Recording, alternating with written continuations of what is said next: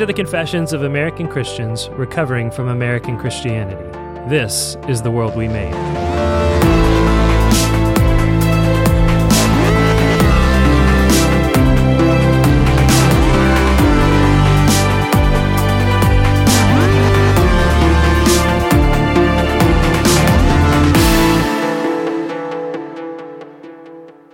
Hey everybody, this is Nathan, your humble and obedient host. I'm joined by our good friend, Pastor Jacob Menzel, and this is part 11 of our 11-part series on fatherhood. Thanks to everybody for sticking with us through the season. Yeah, thank you guys so much. We hope this season has been helpful to you, helpful to fathers. Helpful to people with fathers. People married to fathers. Basically, we hope this was helpful to everybody. You're welcome, everybody. Now, Tim did have a few final thoughts, and we wanted to share those with you today. Yeah, what this episode, as we alluded to last week, what we want to leave people with is hope.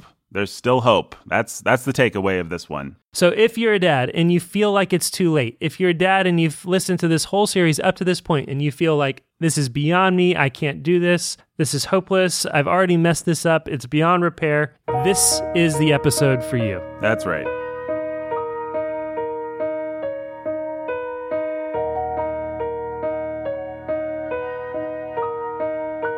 If I'm someone who's tender-hearted, who wants to embrace fatherhood, who wants to become a man, perhaps I'm a new father, perhaps I'm someone who sees roles of authority he should be taking in his life, but I still feel that angst about my own dad, about fatherhood in our culture, about all that. How do I put that baggage behind me and begin to take up my role as a man, as a father? Well, the first thing you do is you bow your knee before God the Father, from whom all fatherhood gets its name, Ephesians 3.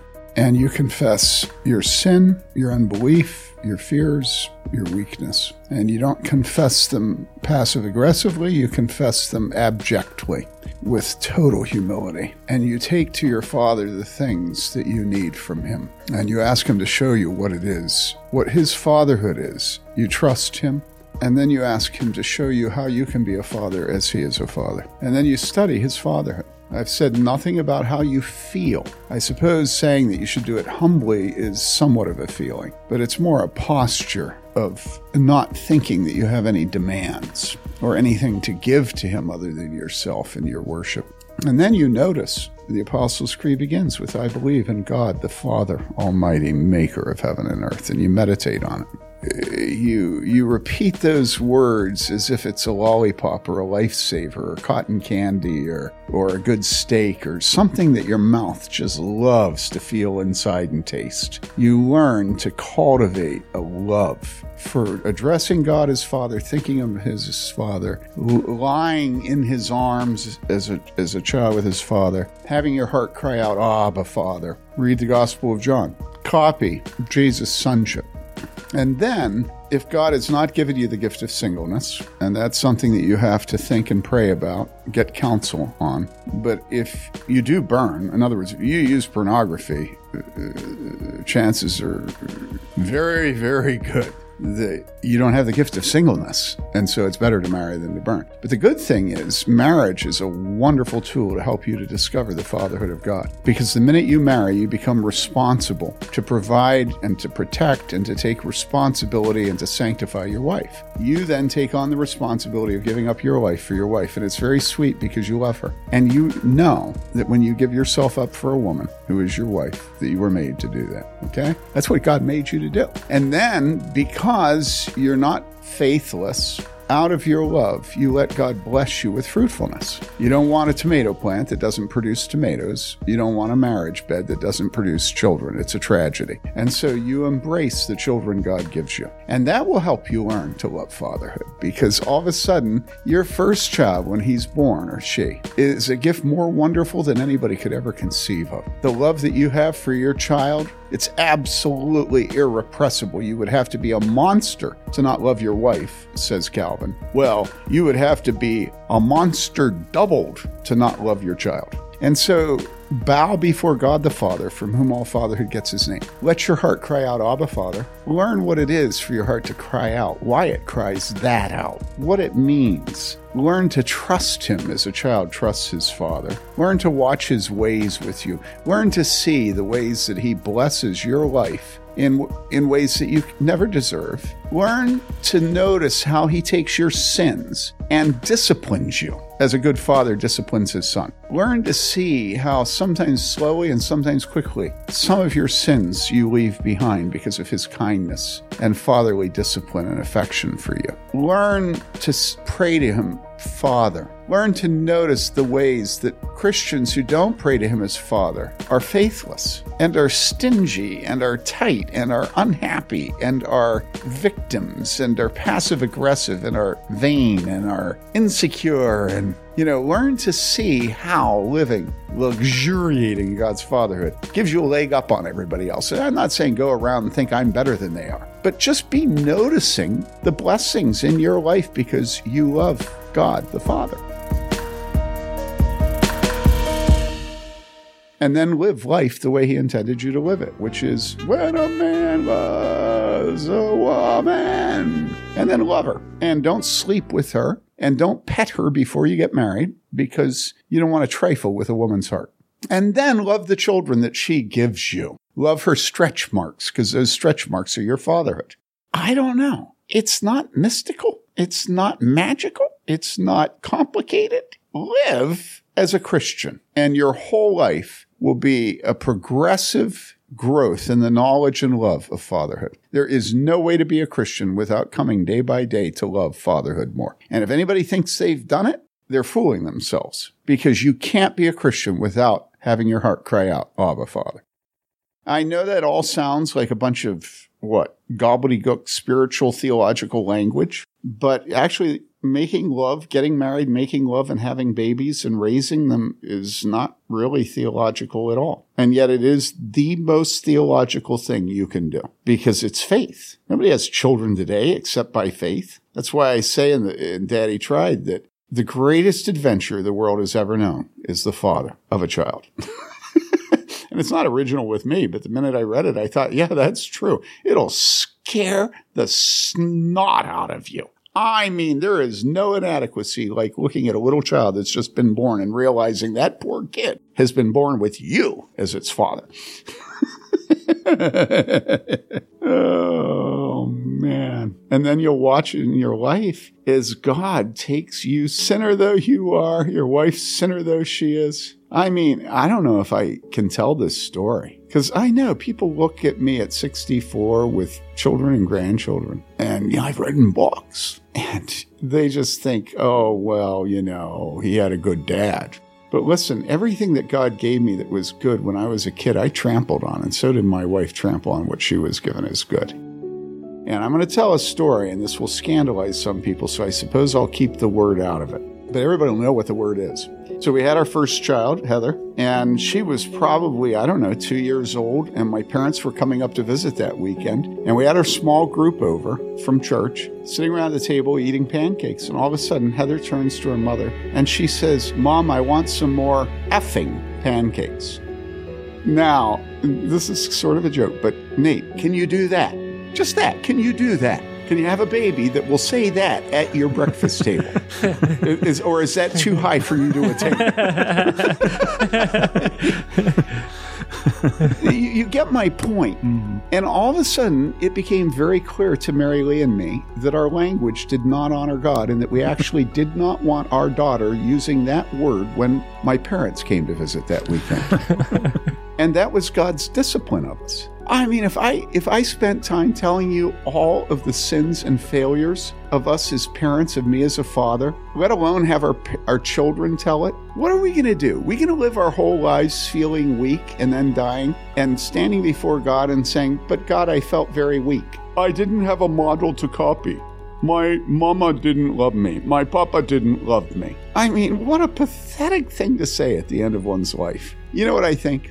I think a lot of men that grew up in homes that were broken on one level or another are men that are in bondage to the concept of resentment. And I think that an awful lot of their feelings of inadequacy actually aren't feelings of inadequacy. What they really are feelings of resentment and bitterness. And bitterness, in Scripture, it's a root that corrupts many. And if you spend your life thinking about what God didn't give you instead of what He gave you, it is utter faithlessness. And when you get done at the end of your life, you will be fully embarrassed. And the world is filled with people who claim to be Christians, and that is the description of their lives. And you don't want to do that. And you don't want to do that because the world is waiting for a man who's 6. How tall are you? 6'2". Is that all you are? It's in between 6'2". Well, the hair has to be, what, 5 inches tall? At least, yeah. At least, yeah. You always feel bigger than I am, but we're both 6'2", apparently. Yeah, okay. Jake, you're 6'3", right? Yeah, plus. Well, this is between why 6'3" we're all and doing 6'4", yeah. Yeah, this is why we're all doing the podcast, because we're so superior. That's right. Yeah, we're We all are tall. we are Pity the the poor Ubermensch. man that has to be a father and isn't 6'2". At least, yeah. Yeah. Oh, my. Is there anything that you haven't said in the course of these sessions that you would want to say to parents, to fathers, to mothers? Don't be bitter about the pain that God gives you. There's no way to raise children without suffering terribly. You'll suffer because a child has hemophilia, cystic fibrosis. You'll suffer because a child has dyslexia. And remember that the Bible tells us that God is the one who makes the eyes that see and the eyes that are blind, the ears that hear and the ears that are deaf. And if you're bitter, your children will pick that bitterness up and they'll be victims. And what this world does not need one more of is a victim. Teach your children to suffer by faith. You suffer by faith. And realize that the most precious gifts we get from God come through suffering. The suffering of His Son and our own suffering. And I wish that I could tell you that I have learned most of what I've learned because I listened to people that told me what to believe and how to act. But I have to say that it seems like I never learn except through suffering. And so have faith for the suffering of your children and your own suffering as parents. When you bury a little one, cry, but don't get bitter. If you bury your 3rd or 4th little one, cry and don't get bitter. That's one thing I would want to say. Have faith for your children's suffering. Don't try to protect them from suffering. God did not protect His Son from suffering. What would you say to the mothers and fathers who've been following along with this podcast, the dads who are seeing that it's late in the game and they're miserable failures and they know it? So what? Of course you're a miserable failure. My goodness, I've never seen anybody die victoriously. You fight for every breath and then you breathe your last and then you stand before the judgment seat of God. There's nobody who's ever stood there except in the righteousness of Jesus Christ. And so what? You know, you're the steward that knows you serve a harsh taskmaster, so you dig a hole and bury your talents? This is stupid. Jesus Christ is the Son of God, and He died for sinners. And there is not any question in my mind that this is more true than anything that you've ever heard in your life. And what you need to do is you need to repent of your sins and trust in Jesus. And you would not believe how tiny of a mustard seed of faith we can have, and God can make a mountain out of it. And so it's never too late. It's never too late. When I came back to Jesus, I can distinctly remember surveying the wreckage of the years that I had betrayed Jesus, that I had turned my back on the godly heritage I had. And I can remember thinking to myself that there was no undoing it, that it was too late. And I pleaded with God for mercy and repented, confessed my ingratitude, my rebellion, all my sins. I didn't list them one by one, but He knew that I was fully repentant for everything, and that from this day on I would live for Him. But for what? I had nothing to give Him at that point. I had ruined it. Now, I know people listening are thinking, well, how old were you at the time? Well, it's true. I was only 20 or 21 at the time. Well, that's not. How could you say years you had spent in vanity and pride? To a man of 20 or 21, 3 or 4 years is a long time. You can do a lot of damage to your life in 3 or 4 years, and I had done that damage. One of the things that made me come back to God is realizing how I had made my sin the door of other people to also sin. And it scared me to death to realize how I had used my natural leadership to harm the souls of other people. And you know what? That night that I did business with God by His mercy, He had me open up the Bible, and it opened up to Psalms 127 and 128. And it said there that my little kids would be like olive shoots around my table and my wife would be happy. And I remember reading that and thinking, no, I have betrayed everything that's clean in my life, and God will never give that to me.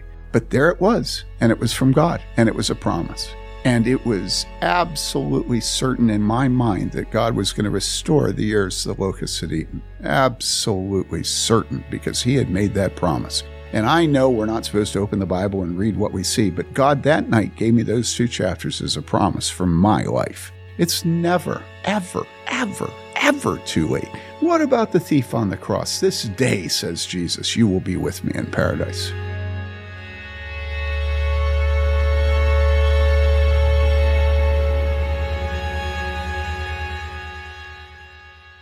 You know, there's a concept in management that's, I think they speak of it as sunk costs, okay, where you tend to want to stick with a bad decision because you put so much money into your bad decision. You know, you have a car with 200,000 miles on it, you love the car, and so you go ahead and you fix the clutch even though the brake lines are all rusted. Stupid. Stop it. The sunk costs are sunk.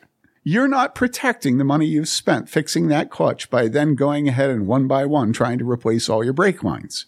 Get rid of the car, okay? And that's what I would say to parents who are maybe 55 and their children have all left home. Don't worry about it. God is in the business of restoring the years the locusts have eaten, and God's arm is not short.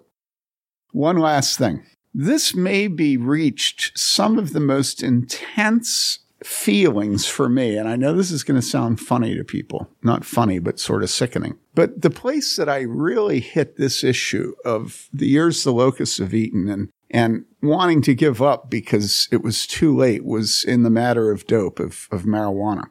Even though I didn't buy it, I had smoked a fair amount, enough so that by the time I came back to the Lord, I was stupefied. I had made myself stupid. I mean, literally made myself stupid. Now, I read constantly. I read while I was stoned. I read.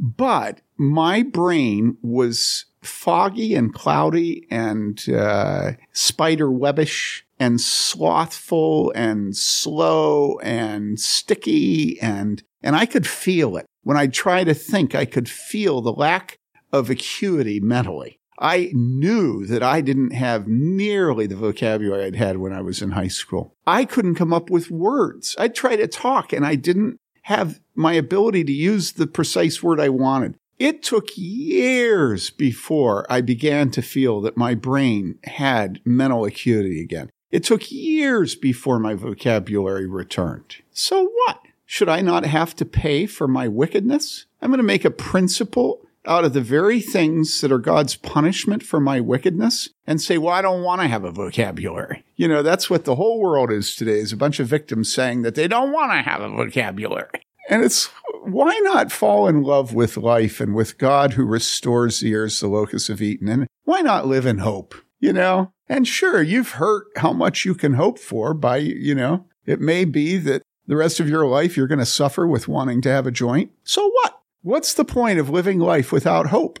You know, there should be things we hope for, and hope is the evidence of things not seen. In other words, start tonight. Take a little step. Tell your wife you love her and tussle the hair of your teenage son. Or take your grandchildren out and show them how to change a tire or how to check the tire pressure. Who knows? Take a little step. Don't think that today everything's going to be different. It won't be.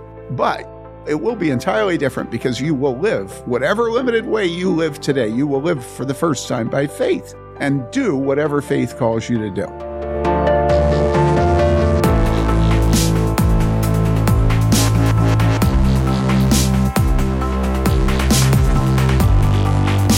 The World We Made was produced by Nathan Alberson, executive produced by Nathan Alberson and Jacob Menzel. For more great content, go to warhornmedia.com or check us out on social media as @warhornmedia.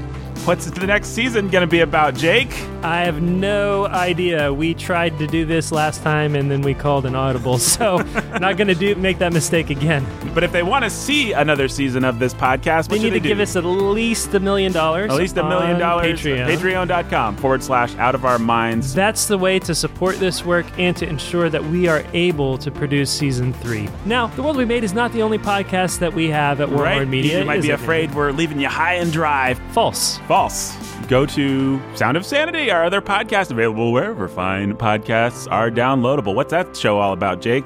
Oh, it's about us hitting with all the hot topics, the places in our culture, pop culture, family, sexuality, whatever, the places where we feel insane as Christians. Mm-hmm. We bring a little sanity to your life. It features Jake, features me, our beloved engineer, Mr. Benjamin Solzer, great guy. And be sure to rate and review all of our podcasts on iTunes, Stitcher, wherever you get your podcast. Give us 5 stars. Give us a little blurb on that would really help us with World We Made. If you just go right now. Yeah, or again, vote with your money. Vote with your money, yes. Patreon.com/OutOfOurMinds. And if you've profited from this podcast series, please be sure to pick up a copy of Tim's book, Daddy Tried. Daddy Tried: Overcoming the Failures of Fatherhood. It is the next step. If you've enjoyed this content, you want more of the same, you want it deeper, you want it richer, the next place to go is to that book, available now on Amazon, Barnes & Noble, wherever you can get your books online, and available soon at warhornmedia.com. The best book on fatherhood currently in print, says no less an authority than John Frame.